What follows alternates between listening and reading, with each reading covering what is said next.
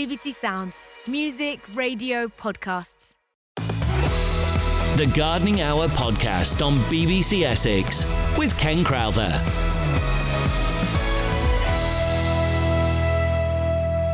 Hello, I'm Ken Crowther and this is the BBC Essex Gardening Hour podcast. Don't forget, you can subscribe to this podcast on BBC Sounds.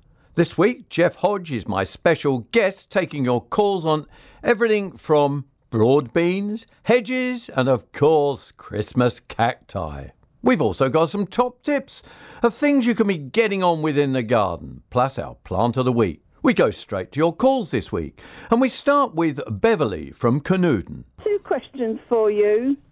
One is about Cornus Winter Flame, which I've had for 3 or 4 years, and it's sort of outgrowing its space. Is it all right to cut it back?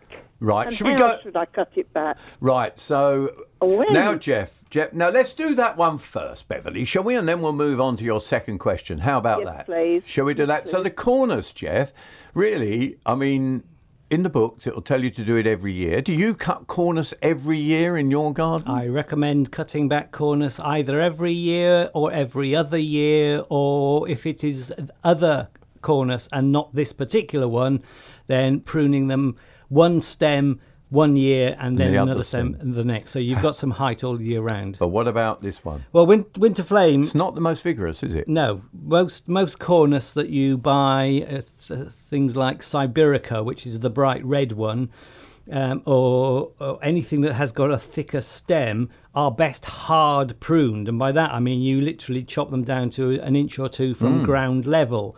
But those are Cornus alba varieties, and this is a different species. This is Cornus sanguinea, and it doesn't produce as thick stems, so you can't prune it as hard, but you can prune it down by around about half. And I would still recommend you do that every year, or at least every other year. And the time to do it is in April, Beverly. In April. No, right. the reason for that, the reason for that, Beverly, is that the idea of all cornuses is that you enjoy them giving you winter colour. That's what it's all about. Yeah. And if you don't prune the stems, the colour intensity fades. Goes brownish, doesn't it? Yeah, I mean, I've seen some dogwoods, some red stem, in inverted commas, red stem dogwoods that haven't been pruned for 10, 12 years, and they are literally brown. Yeah. Yes. So mine's lovely and red. Good. April's the time to do it. Right. Okay, Beverly, what's your second question then? It's about Alstroemeria. Yeah. I have 2 tubs full of it, and they're about 2 to 3 feet tall, and they're still producing buds. Should I cut them back or pull them up, or what should I do? Well, personally... Because, I mean, normally when I pull them out for the bud, I pull them out from the bottom. Well, personally, if they were still flowering, I'd leave them well alone and just and just enjoy the flowers. Okay. Yeah. I mean, it's basically because the weather is still so mild, still quite mild, and we haven't really had any sort of real drops in temperature that they don't think it's winter yet. So they've just carried on flowering and flowering. So I would just leave them and enjoy them. Okay, and they'll just carry on through this coming year. Quite possibly. Yeah. As long as you keep the compost on the moist side and feed regularly to make sure they've got plenty of food. They may just carry on and flower for 12 months. Doesn't matter. Okay, lovely. Thank you very much. Thank you, Beverly. And just a reminder, I mean, it's 10 degrees today. I mean, it is mild for this. Well, I've been wondering the last week if I've been ill, because I haven't actually had the heating on in the house, and I'm thinking this time last year I'm sure it was on. I think I was setting it to go on all night long because it was so cold. So the gas man's not going to be very happy with me. You've upset. They'll have to put the prices up again. He probably will. Probably will. Now we go to Richard from Sudbury. Now you're talking about broad beans. Now, have you got them in the ground or are they in containers? What are you doing, Richard? Oh, hello. Good morning. Yeah, they're on my allotment. They are. I bet they're high, aren't they? Yeah, I planted them back in October, and what happened? They became so tall. They started growing through the netting that I had. So I took the covers off, and I came down their allotment this morning. Something's nipped the top off them. That looked more than likely pigeons, but I just wonder if there's any chance for them, whether they'll grow back. Oh, yeah. They just sprout from the sides, yeah, won't absolutely. Yeah, broad beans, well, most beans, but particularly broad beans, will side shoot. they? In fact, sometimes, as they grow up, it's worth nipping the centres out anyway, isn't it, Jeff? To get them to bush. Yeah, so there shouldn't be any problem at all. You're probably right that it is probably pigeons that have had a go at them. Although, badgers will as well, and there's quite a few other things, but pigeons are the worst. But yeah, once you, as with any pruning, once you take the growing tip out, you get side shoots forming, and broad beans will regularly do that, no problem.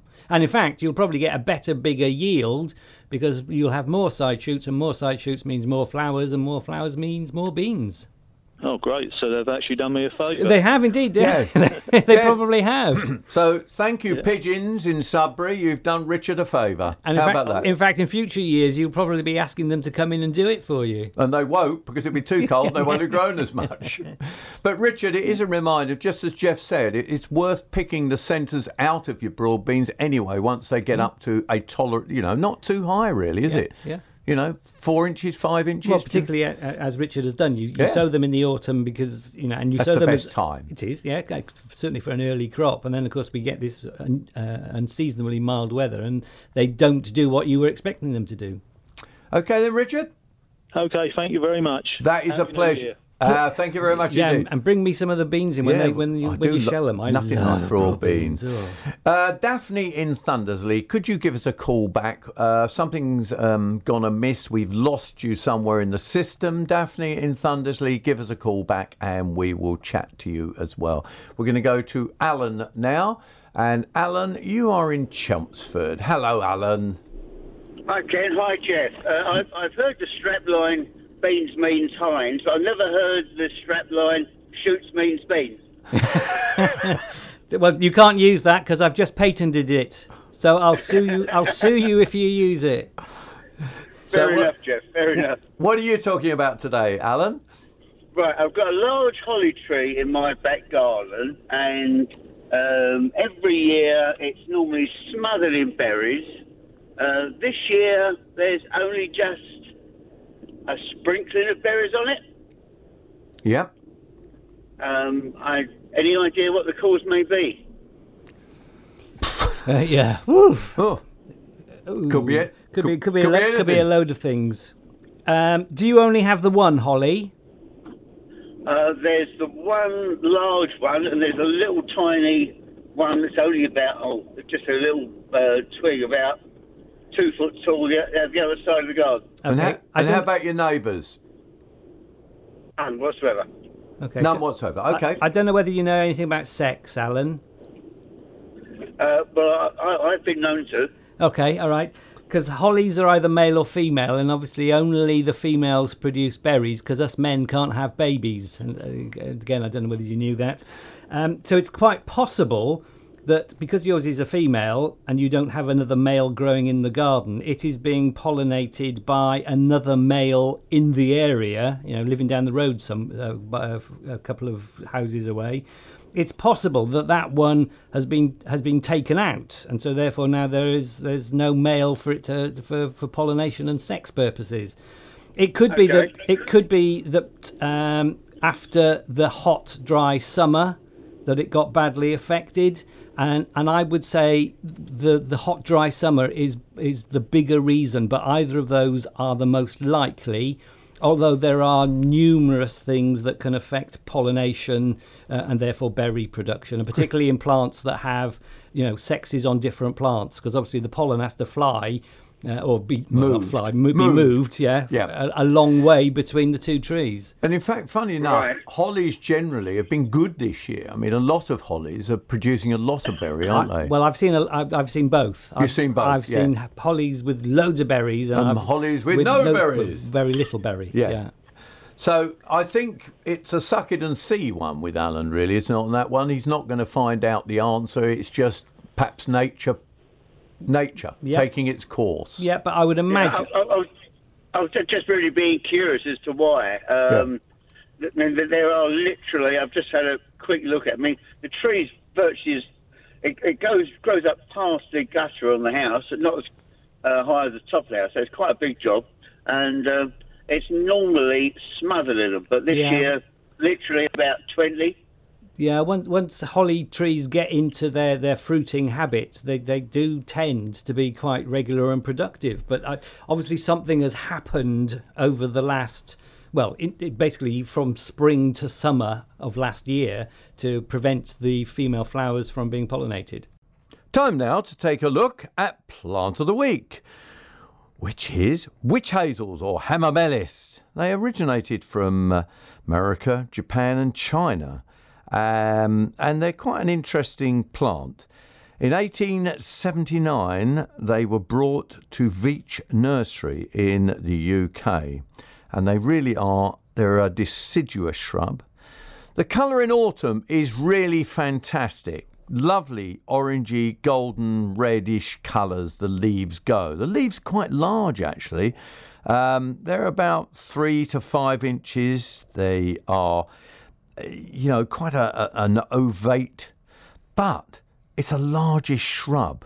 We buy them as fairly small shrubs, but they can grow 10 to 15 feet if you leave them long enough, or you live long enough, that is. How do they get their name? Well, I'll tell you what, their name's quite intriguing because it actually is linked to hamamelis is basically a bed stem plant that flowers this month and goes on till about March. It has 4 slender petals on it. They're yellow, pale or dark through to reds, but part of it is sort of a quarter of it in 2 of the sections has this black glossy seed. Now that seed, intriguingly, stays with the plant all the way through till the autumn. Then it explodes and it can go many, many feet. It really can. Many, many feet. In fact, it's been recorded up to 20 feet away. Absolutely incredible. They like partial shade, most soils, and they don't like standing drought at all. What are my favourites? Well, the good old yellow, Hamamelis mollis is my favourite. Bright yellow. There are reds, Diane, deep reds, Livy, Angelina, bronze. There are many, many different colours, but it brings colour to your garden at this time of the year. Absolutely superb. Interestingly, you can make the actual witch hazel liquid from it. You cut pieces of bark off, you boil them for 10 minutes, and there you go. That's how you get witch hazel. Oh, you have to strain it a bit, but don't cut loads of bark off your witch hazels because you'll ruin them. There you are. Go out in your garden centre and your nursery, have a look for winter flowering shrubs. Witch hazels will be in your face. Buy one, get one in your garden. Carl in Highwood, Hello, Ken. Are we talking hedges today? We are, yes. There was a large Lalandi hedge between my neighbours and myself. I must point out there's no dispute. We are great friends. But over the last 2 years, 2 of these Lalandi trees, which are hedges, have died. Last year, we cut one down and dug it out. This year, another one moved down the hedge. We cut another one out. Previous to this, there was a Victoria plum and a small apple tree in my friend's garden, about 20 feet away. And this year, also, I've lost 2 roses my side of the fence. Now, in October this year, before we dug it out, there was a load of toadstools around the top of where the base of where this Lalandi was. Now, we're wondering, is it honey fungus? And if it is there anything we can do? Sounds like good old nature's doing its job with all these fungi this year, isn't it? It's a great year for fungus, isn't it, Jeff? Great year for fungus unless it is honey fungus, and then you're not going to be quite so happy. You won't be so happy. What do you think, Jeff, on that one? Well, if you've got a range of different plants growing in a garden that are dying, and you can't find any other reason, and obviously, those plants could die for numerous reasons. That's the difficulty, isn't it? And I would never go straight to honey fungus as being the reason. It could have been the hot summer. It could have been the cold spring last year, followed by the hot summer. It could have been weather conditions 2, 3, 4 years ago, and that's sometimes how long it takes for trees to die, to get affected. But honey fungus will affect a wide range of woody plants, mainly trees and shrubs. And if you have got it, then it will kill plants that are susceptible. The fact that you've had mushrooms if they were honey fungus mushrooms, then you'd need to go online and look for an identification. But, there are literally tens of thousands of different species of fungi, all of which their purpose in life is to recycle natural organic material. They are nature's natural recyclers. Our gardens would be dead without fungi, because they are what breaks down all the plant material into the nutrients that the plants then use. So your first thing to do is to identify the toadstools and work out what that species is. And if you can't look online, there are books available with them all there. The main ways to identify honey fungus is to, if there is a tree that is dying, obviously you can't do it with a dead one because it's probably too late. You go about a foot above ground level, and then you strip off about a foot-long collar of the outer bark. Now, obviously, when you do that, you're going to kill the plant anyway, because it won't be able to survive. But if it's dying anyway, it's not lost. And underneath that outer layer of bark, there should be a white sheath, a white mycelial sheath, and that is the actual living body of the fungus, and it should smell typically of mushrooms. That is the only the traditional characteristic symptom of honey fungus.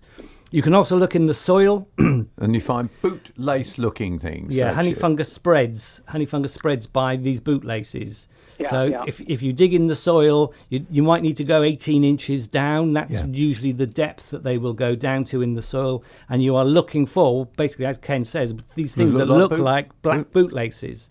So if you have the white mycelial sheath on the trunk, if you have the bootlaces, and you have fungi toadstools that look like honey fungus mushrooms, then those are the three characteristics of honey fungus, and yes, you have honey fungus. If you don't have those three things, or certainly the mycelial sheath, you haven't got honey fungus. It's anything else. And it's something else that may have killed those plants, which could be Phytophthora root rot. It could be cold weather. It could be drying out. It could be stress. It could be 101 different things. And the strange thing is, right next to the fence on my side, I have a very large camellia, and it's really healthy, and it's not affected that. But either side, these trees have gone. And what I would like to ask, this Lalandi hedge, which is obviously a border, when is the best time to cut it back? Because often when you cut them back, they go brown. I need to know. Hang on. It's interesting you say they will go brown. They will not go brown if you cut them correctly, because you do not get regrowth from cutting into the wood of a Lalandi. So, in fact, what you have to do, you have to think of it purely as a hedge, and you treat it as a hedge. In other words, you trim it, face it continuously. However, you can cut the tops out, and you can do that really any time, can't you, Jeff? From spring onwards. In all honesty, it wouldn't hurt. Well, the best times to trim a hedge are from about May to about the end of August, possibly early September. And then I would always recommend that you do your topping out of the height at exactly that time as well. Yeah, we don't have a problem with the height. It's just the face. And I thought now would be a wrong time to do it. Oh, totally because wrong. What you do is you induce new growth, which and it's got a big capital I this year, if we get any cold weather, it will burn it. Right. But remember... I'll leave it till May and do it in May. Yeah. Everything should be okay. But never ever cut it back into old wood. You have to have green showing on the sides, otherwise it will never ever reshoot. It will never ever reshoot, and there are plenty of brown Lalandi hedges where people have tried doing that. Let's now go to Jack in Stamford-le-Hope. Hello, Jack. Good morning to both of you. Happy New Year to you both. Thank you very much. And it's just a simple question from... Some of us over the allotment this year have grown celeriacs, are they? Yep. And we haven't been very successful. They've been all roots, and no globe at all. Okay. Oh, no, I see what you mean. Yeah, because we're looking at each other thinking, hang on, no root, because normally it's a bulbous piece. That's what you want. You want the root. It's like a Swede, isn't it? It's all lots of little feeders off of it. There's no bulb as the main thing. It's all thousands of little roots. Weather? Well, lots of things to say, Jack. First of all, celeriac isn't always the most successful to grow. It's difficult, isn't it? Did you sow them directly into the ground, or did you start them off inside in cell trays or seed trays? Well, I myself started them off in trays, but I think others just planted it straight into the soil. Okay, if you're going to try them off inside, never use a seed tray. Always use cell trays. They hate disturbance. They hate root disturbance. And from your description, root disturbance is one of the biggest things that will do them. So you sow them individually into a cell tray, and then when the roots are filling out the cell, you basically plant out a plug plant. They are very prone to doing what you've just described if you put them out too early, if you put them out into cold soil and you haven't warmed the soil up early enough. And then you have to keep them growing really well without any checks in growth. And I would imagine this summer being so hot and dry, if you allowed them to dry out, unless you were really attentive on them, they probably did dry out, and that's possibly done for them as well. And that's happened on a lot of root vegetables, hasn't it? Root vegetables generally, yeah. Is there any particular feed or soil they should have? Well, or any treatment of cutting leaves back, or well, no. If you grow them properly. I mean, obviously, they need a good soil. All vegetables need some sort of fertilizer, but they just need some fertilizer. There's no special fertilizer. It's more to do with the not giving them root disturbance, not sowing them too early into cold soil, and making sure that they are kept well watered. And that's the secret of celeriac. I'll be reporting back on Monday. Good man. Okay, yep. Okay, thank you very much. No problem. That's an interesting one to go for there. And I love celeriac, but they can be tricky. Devils to grow, aren't they? And in fact, they're nicer when you grow them yourself. They taste a lot better, don't they? They do. Than those that come from all over the world. Literally, they're not literally. And they are, because they're not grown much in this country as a crop, not they? Commercially. Not commercially, are they at all? Let's go to Lynn in Great Dunmow. Sorry to have kept you waiting there, Lynn. What you got? What's your question today, Lynn? I've got to move some hydrangeas paniculata. Yeah. Would I be able to move them now? Okay, Lynn. When deciduous plants like hydrangeas are dormant, that is the best time to move them. So basically, once they've dropped all their leaves in late autumn and before they start putting on new leaves in the spring, that is the best time to move them. So ideally, in theory, yes, perfect time to do it now. Lovely. Thank you very much. Just a couple of things to say. He's not finished. He's not finished. Lynn, I mean, if you don't want to know any more, then I'll shut up. No. Okay. Obviously, you are going to be the problem when you move a plant. If you think about it logically, its roots support its top growth, and its top growth supports its roots. That's how plants grow. And when you move something, you are bound to remove some of its roots, which gives an imbalance onto how much root is left to support the top growth. And so therefore some plants can get what we say is stressed, and they can struggle to grow, which is why it's always recommended that you cut off some of the top growth to sort of balance out the root growth that you are going to chop off.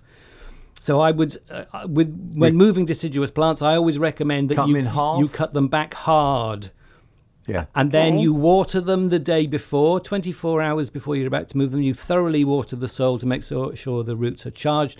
And then you dig up as big a root ball as you can possibly manage, or you and a couple of friends can manage. And then you replant at exactly the same depth in well-prepared soil, and you water in thoroughly.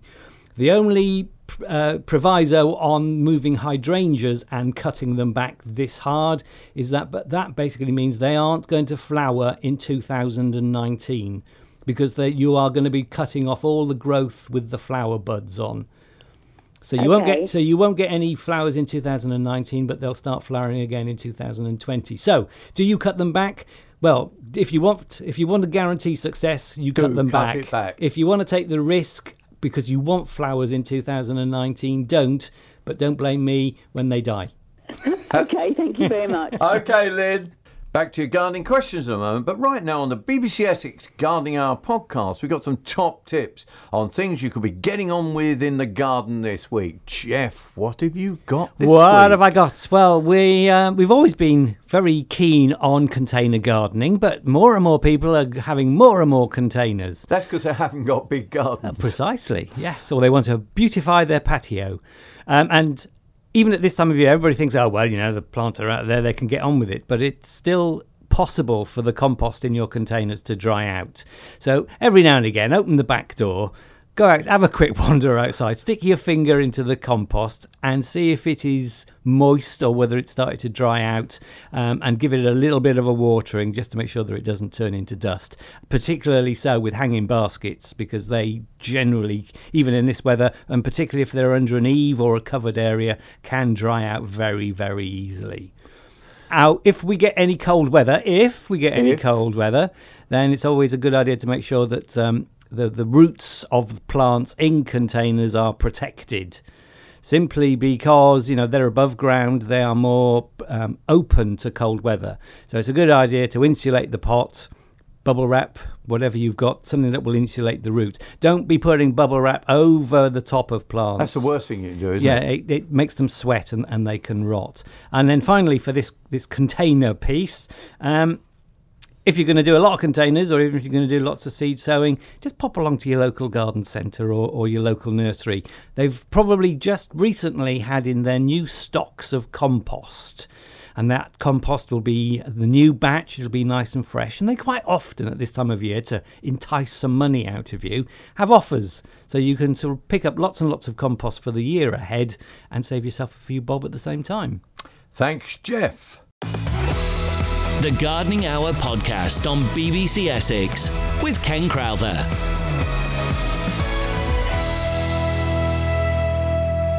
Let's go to Billericay and talk to Shirley. Shirley, what are you asking about today? Good morning to you both. Mine's an indoor hydrangea. I was given it about 9 months ago, and to be honest, it had blue flowers on it. That's why I was given to it. Yeah. Given it to me. But it didn't look very well then, and since then it didn't do very well. So I cut it down, and I've got 3 new shoots from it. Well, they have been coming up lovely with leaves, and they've got leaf buds on them now. But it keeps on losing leaves. I water it very little, so I've left it still left leaves, dying off. So I stopped watering it, and the leaves are still falling off. So is that right, or should I just give up on it? Let's start at the beginning.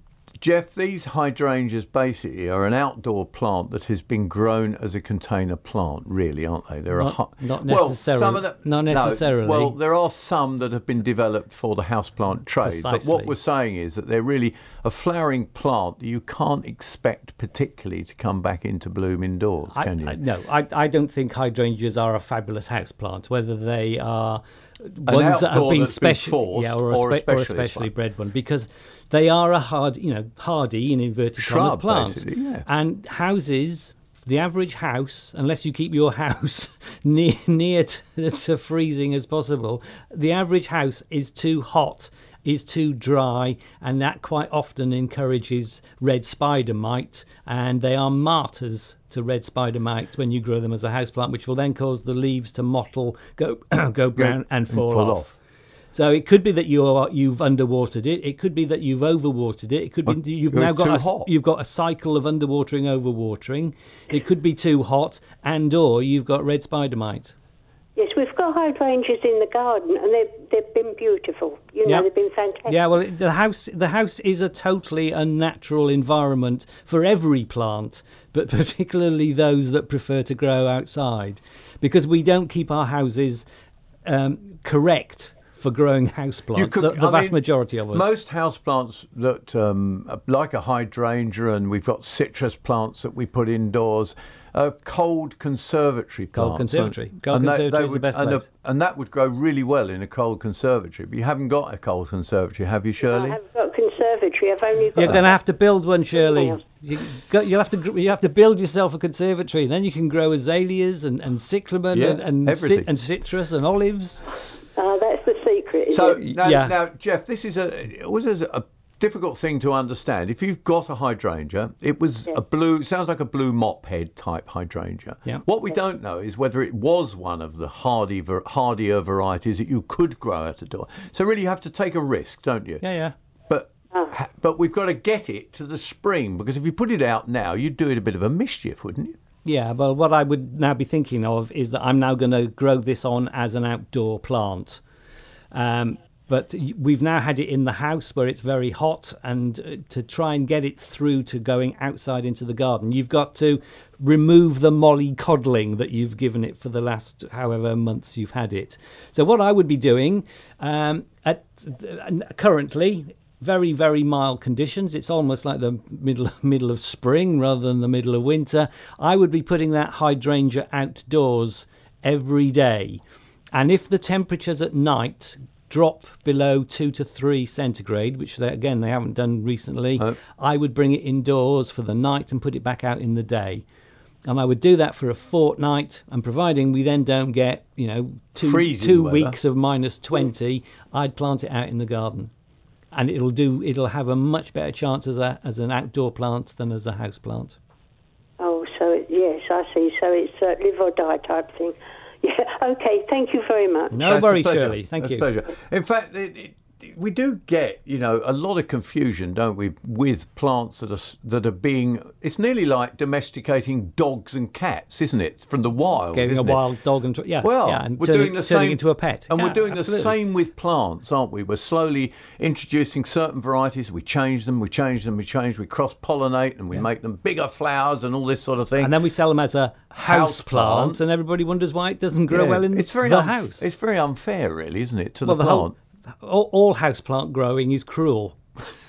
Because unless you have a conservatory with the right light conditions, very, very, very few of us have the right conditions to grow houseplants properly. And then we always get phone calls from, it's growing tall and thin because I've stuck it in the corner of a room. All the leaves are going brown because it's too dry. Why has my Ficus benjamina dropped its leaves? And most houseplants, particularly foliage houseplants, grow in the wild. Because what you need to do when you think about grow any plant is to try and mimic its natural environment. Lots of the houseplants that we grow are, as you're just about to say, are tropical rainforests. Now, if I don't know if anybody's ever been to a rainforest, the reason they call it a rainforest is because the humidity is about 95%. 95% relative humidity. And that's why they grow so well. And it's lovely and humid. In our houses, and I've got a humidity meter in 2 of my rooms, in our houses, the relative humidity most of the time of day and most times of year, even at this time of year,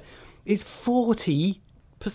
It's nothing in comparison. And they want 90%, and we give them 40%, and then we wonder why they die. 0800 111 4041. That's the number to call. You can text me here in the studio on 81333. You can even email me if you like. ken.crowther@bbc.co.uk. But you know what they say? If you want to increase that humidity, then you grow it in the bathroom or the kitchen. Because they're quite good. No, they're not. Because one of my humidity meters is in my kitchen. And even with all 4, and I've done this, I've experimented, all 4 burners on my stove, boiling water for 4 hours, the humidity went up to 55%. Did you have your extractor fan on? No, of course not. How about your bathroom then?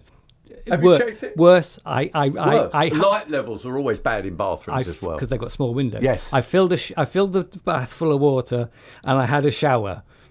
And again, what did you get? Well, if it went anywhere above 57%, don't forget these plants need 90%. If it ever went above 57, that was very lucky. So basically what you've got to do, if you want to grow them in the bathroom, you have to have a shower every day every hour of every day. Basically, you've got to have the shower running constantly. And if you're going to have them in the kitchen, you've got to be boiling water constantly. And even that won't work. Right. And then we wonder why our houseplants don't grow properly. You're good for the houseplant industry, aren't you? Yeah. Well, talking of which, actually, we are the best nation in the world for killing houseplants. Yeah, because you go to Holland and you see them all in their windowsills, don't you? But they don't kill them; they throw them out. Ah, that's the trick, isn't it? We are renowned for keeping rubbish houseplants. For buying the least, but killing the most. Because in Holland, in mainland Europe, they don't actually grow their houseplants. They have them as an ornament, and when it goes over, they chuck it out. They use it as a vase of flowers. They don't kill it. They chuck it out, and they buy another one. I always remember my mother used to have, St. Paulias, some African violets with 3 leaves and 1 flower. I think, you say, throw it out. Oh, no, it will grow. Yes. No, it didn't. Well, that's why we kill more houseplants than anybody else, because if we bought something that was, initially 12, a 2 foot high, and then the next year it is 18 inches high. And down and down. And you've got this tiny little stump with a half-dead leaf on it. Will we throw it out, us Brits? No. We will. I'll get it back. I'll bring it back. Come on, give us your success stories on houseplants and prove us Jeff wrong. 0800 111 40 41. That's 0800 111 40 41. We've got some text here as well. That's on 81333. Start your message with Essex. Here's one from Simon in Benfleet. He says, I planted a row of 2 foot high cherry laurel last winter, and although they have grown since, some have got brown leaves now that have fallen off. Why, Ken? Why have they cherry laurel? Does he mean, which laurel do you mean? Well, cherry laurel is just Prunus. Prunus lauricaceus. Yes. The common laurel. Common laurel. He planted it last winter, and it's gone brown. Last winter wasn't a great time to plant. No, I must agree. As it turned out, it was a bad winter to plant because we had that rotten beast spring from the east, and then we had that awful spring followed by dry summer. I wouldn't panic, quite honestly, if there's. What we don't know, Simon, is whether they've got any new growth at all. Which they won't have necessarily now. But you might be able to scrape by spring. Scrape the bark, see if it's alive underneath, which is white or green. Yeah. And I wouldn't give up on laurel. I mean, laurel is a survivor. But I think you're right. I think we've had, under the circumstances, a bad time to plant, i.e. last winter. Then we had beast from the east. Then we had the dry summer. And I think those factors are what have caused the leaves to brown. And, of course, if you haven't watered them properly during the summer months, that is going to make the situation worse. But as Ken says, I would imagine, unless they are completely brown all over, that they are, come the spring, a little bit of nice warmer weather and some nice sunshine levels, and the plant will start growing again. Which, at that point, you then may need to decide, depending on how they are growing and regrowing, whether they need cutting back and how much they need cutting back to bush them out to turn them into a good hedge. Yeah, I mean, I remember planting a hedge. So we're going to be going to Joe in Leon C in just a moment, but I planted a hedge I can't remember when it was, but we put irrigation on it. It was a laurel hedge. Put irrigation on, and it's grown really well this year because, the guy was great. He just plugged it in to a hose pipe and you leave it running overnight. Yeah. Fantastic. And it's grown really well. But it's fascinating, even with us saying, we've got to tip it. We've got to make it. Oh, yeah, but I want it 8 foot high. No. You've got to cut stuff back to make it branch, to give it the thickness, isn't it? Well, he might get it 8 foot high, but it'll be thin and it won't make a proper hedge. So it is important to look at the plants and decide whether you need to prune them to make them side branch. It is so important. In fact, when you plant a hedge, once you've planted it, the first thing you should really do is cut it back. So there you are. Let's go back to the phones, and don't forget that number to call is 0800 111 40 41. Let's go to Joe in Leon C. Hi, Joe. Good morning. I bought 2 shrub roses, Ronald Dial, I think they're called, and I put them into 2 big patio pots. They've done brilliantly. They've got really huge. Now, do I cut them back, or how do I look after them now? Okay, well, bush roses are much better pruned. And the little tiny roses, in sort of, I think they were called shrub rather than. They were shrub roses. Or the others. How big are these roses? They're quite tiny when they come out. Okay, Like so a it's with a massive, patio. tiny- So it's a tiny patio plant. rose. Okay, Patio rose. You don't need to prune those as you would, as you mentioned, Hybrides and Floribundas. So basically, any pruning you do is done at the same time as Hybrides and Floribundas, which is towards the end of February or early March. Right. And basically, I would wait to see when you start to see new signs of new growth. So when the leaf buds start to burst, you may then find that you've got some very, very thin growth that is going to be very unproductive. You may find that you've got some already dead wood at the top of stems. Right. And then I would then do the pruning then to remove anything that is thin and superfluous, obviously anything that is dead. And if you've got a lot of congested growth in the middle of the plant, I would thin that out as well. That's sometimes quite difficult, actually, isn't it? Because of their growth type. You really need to go in with secateurs and go right into the base of the plant to cut those deadish bits, thick bits out. Indeed, and but to wait until you get the signs of new growth so that you know exactly what is alive and is growing and what is dead and isn't going to grow. They're much bigger than I thought they would. They can do. Okay, well in that case, if you want to cut them back harder, then you can do. But wait till February, March. And it's End of really, February, it's March. very much trim to shape with patio, isn't it? I mean, it's a bit like apple trees today. Well, yeah, true. And obviously, they are roses, so they are going to need plenty of feeding. And the best way to feed roses is with a rose fertilizer. Lovely. Okay. Right. Okay. Thank you very much. We'll be back to your calls, texts and emails shortly, but let's take our final look at the top tips Jeff has for us this week.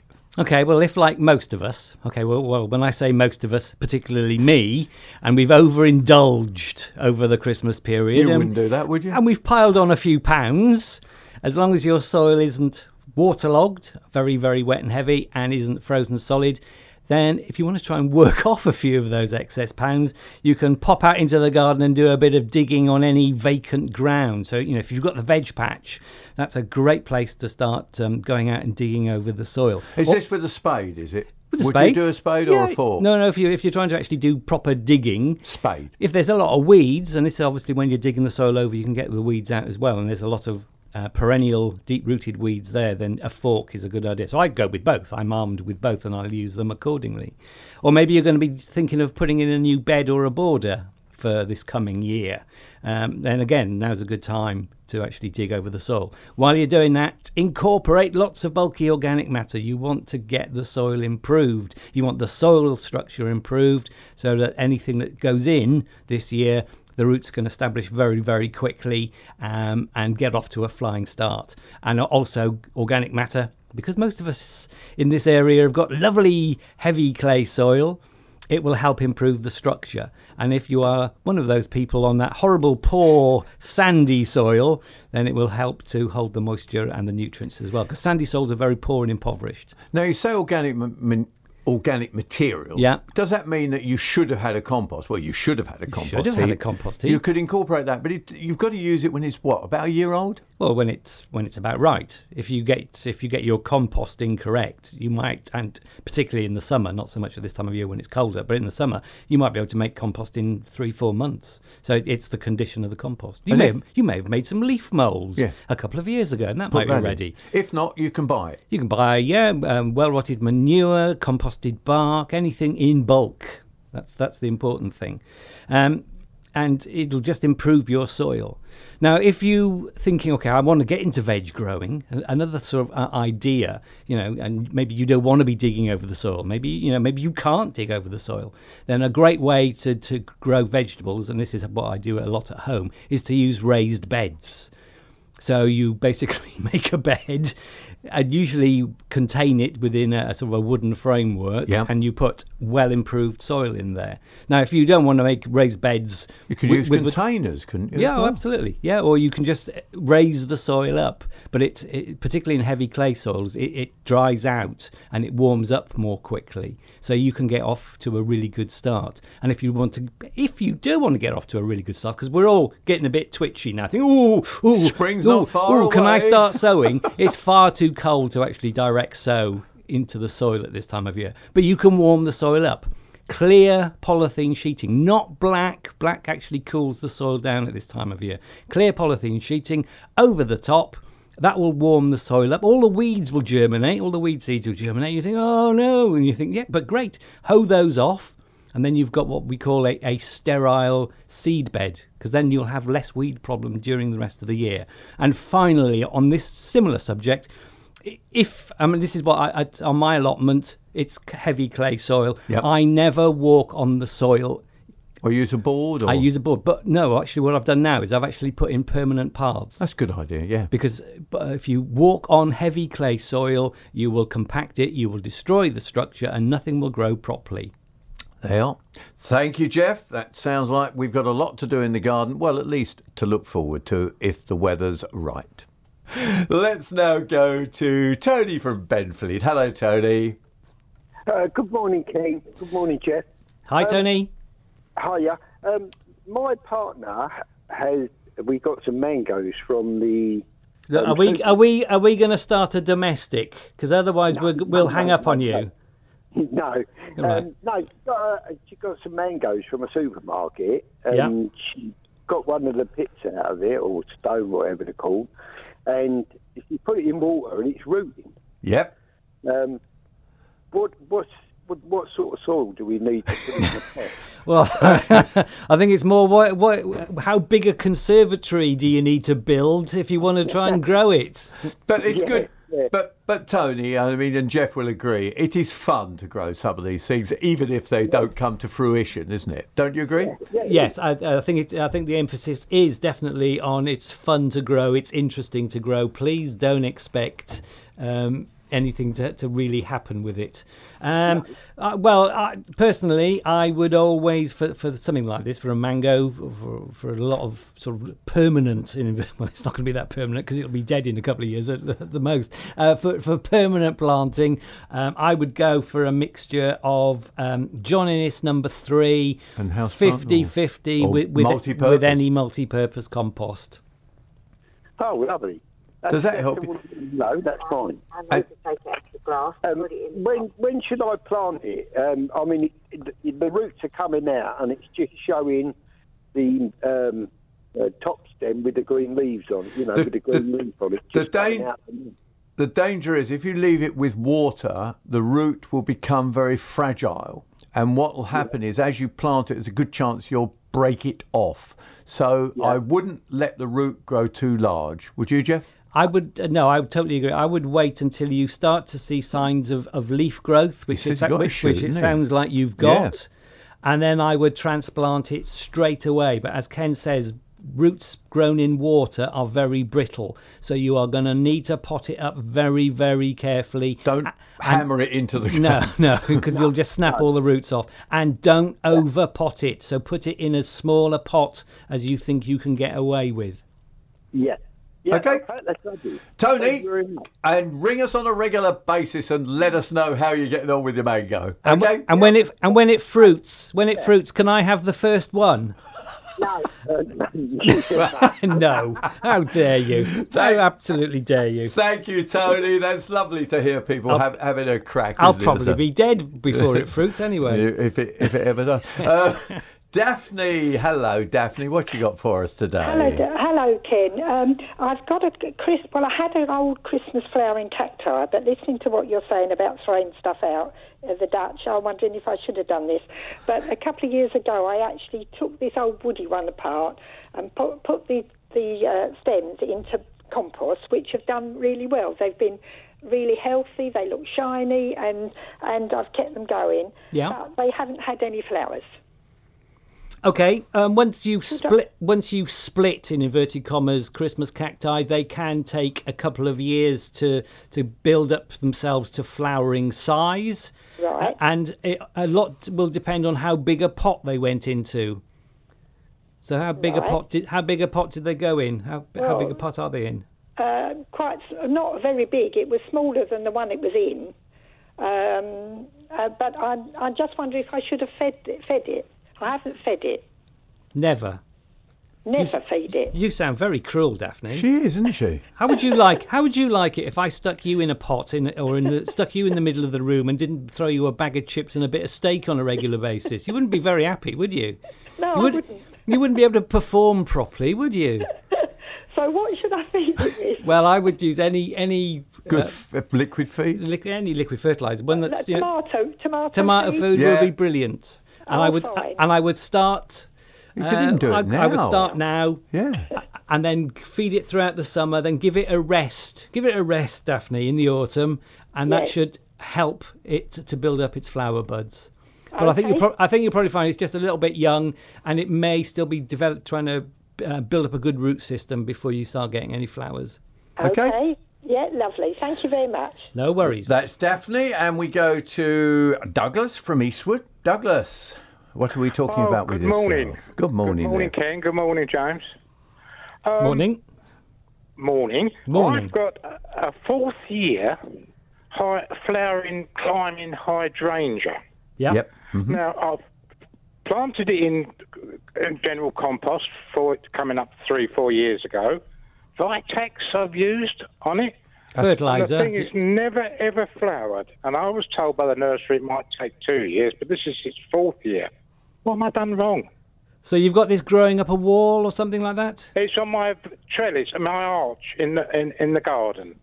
And it's about 12 foot high, beautiful green leaves, no flowers. When do you prune it? I have done in the past, yes. And there you go. That's the spring. That's probably your answer. Best to leave it alone. They are best left. Climbing hydrangeas, Hydrangea anomala petiolaris, produces its flower buds on growth that comes away sideways on side shoots. And quite often what happens is that people, and it can take 4 years to reach flowering size anyway. I see. But basically what happens is that people want it nice and flat against their wall or against their trellis, and then all these growths start growing away from the trellis, and they think, oh, I don't want that, and I'll cut those off, and those are the flower buds. So leave pruning alone. The trouble is, every time I walk under the arch, they strangle me. There you go, you see. Then it sounds like it might be the wrong plant for the wrong place. Move it. Put it somewhere else. Put it somewhere else, yeah. Okay? Thank you. Okay, and with those, you can cut them half back and move them, and they will tolerate it, won't they, quite easily. So we now go to Marion in Rochford. Yes, Marion, what have we got? Hello, my Hello there. I've got a beautiful white amaryllis. Show off. It's absolutely gorgeous. Yep. As I said, it's in full bloom. I've got four or five great big flowers, like lily flowers on it. What do I do when it goes over? Okay, this is very important if you want it to flower next year. So as soon as the flowers fade, you remove the flowers and the developing seed pod that is developing behind the back of the flower. You leave the flower stalk, the green stalk, on, and you leave all the green leaves on. Because this, after flowering, is... Any leaves on it at all? You leave all the leaves on. Do not take any leaves off when they are green. Right. Because they need those leaves to feed up the bulb, to produce the flower buds for next year. And after flowering is the most important part of its life cycle. So you keep it well watered if it needs watering, and you feed it regularly, once a week, once a fortnight, whatever it says on the fertilizer container, while it is in green leaf. Right, you are. Sometime in spring or maybe early summer. What do I do with the... Hang on. Calm down. I'm just about to tell you. Sometime in spring or summer, the leaves will start to go yellow. That means the bulb has reached its full size. It is now going into its dormant period. As soon as that happens, stop feeding, stop watering. You can then, when the leaves have all died, i.e. gone brown, you can cut any off. You then leave it in its pot. You put it somewhere cool and out of the way, and then then you can start watering again in autumn for next year. Oh, darling, thank you so much. My pleasure. Okay. Thank you, and we wouldn't be right, would it, to not have a question like that really at this time of the year, would it? No, we definitely have to have an Amaryllis question. And now yes, we do indeed. Now let's go to Dennis in Wickford. Hello, Dennis. Oh, good morning. Just a quick one again. Stephanosis. Yep. I love them. I buy them every year, seasonal plants. I've managed to keep a couple going for a couple of years, but no flowers. Did you hear us talking about houseplants earlier on at all? No, I'm afraid I must have missed that part. That's all right. Show. No, it's an interesting. It's the same problem. Is that a Stephanotis is grown to peak for you to enjoy the beautiful perfume of the flower, as lovely waxy flowers as they are, and then the plant needs nurturing with nice moisture, misting on a regular basis, good light, and they are a struggle to get back into flower, aren't they, Jeff? Where do you grow it, Dennis? I have it by the window, but I must admit, you just said about misting it. I water it, I maybe overwater it. I've no idea how to look after it properly, I must admit.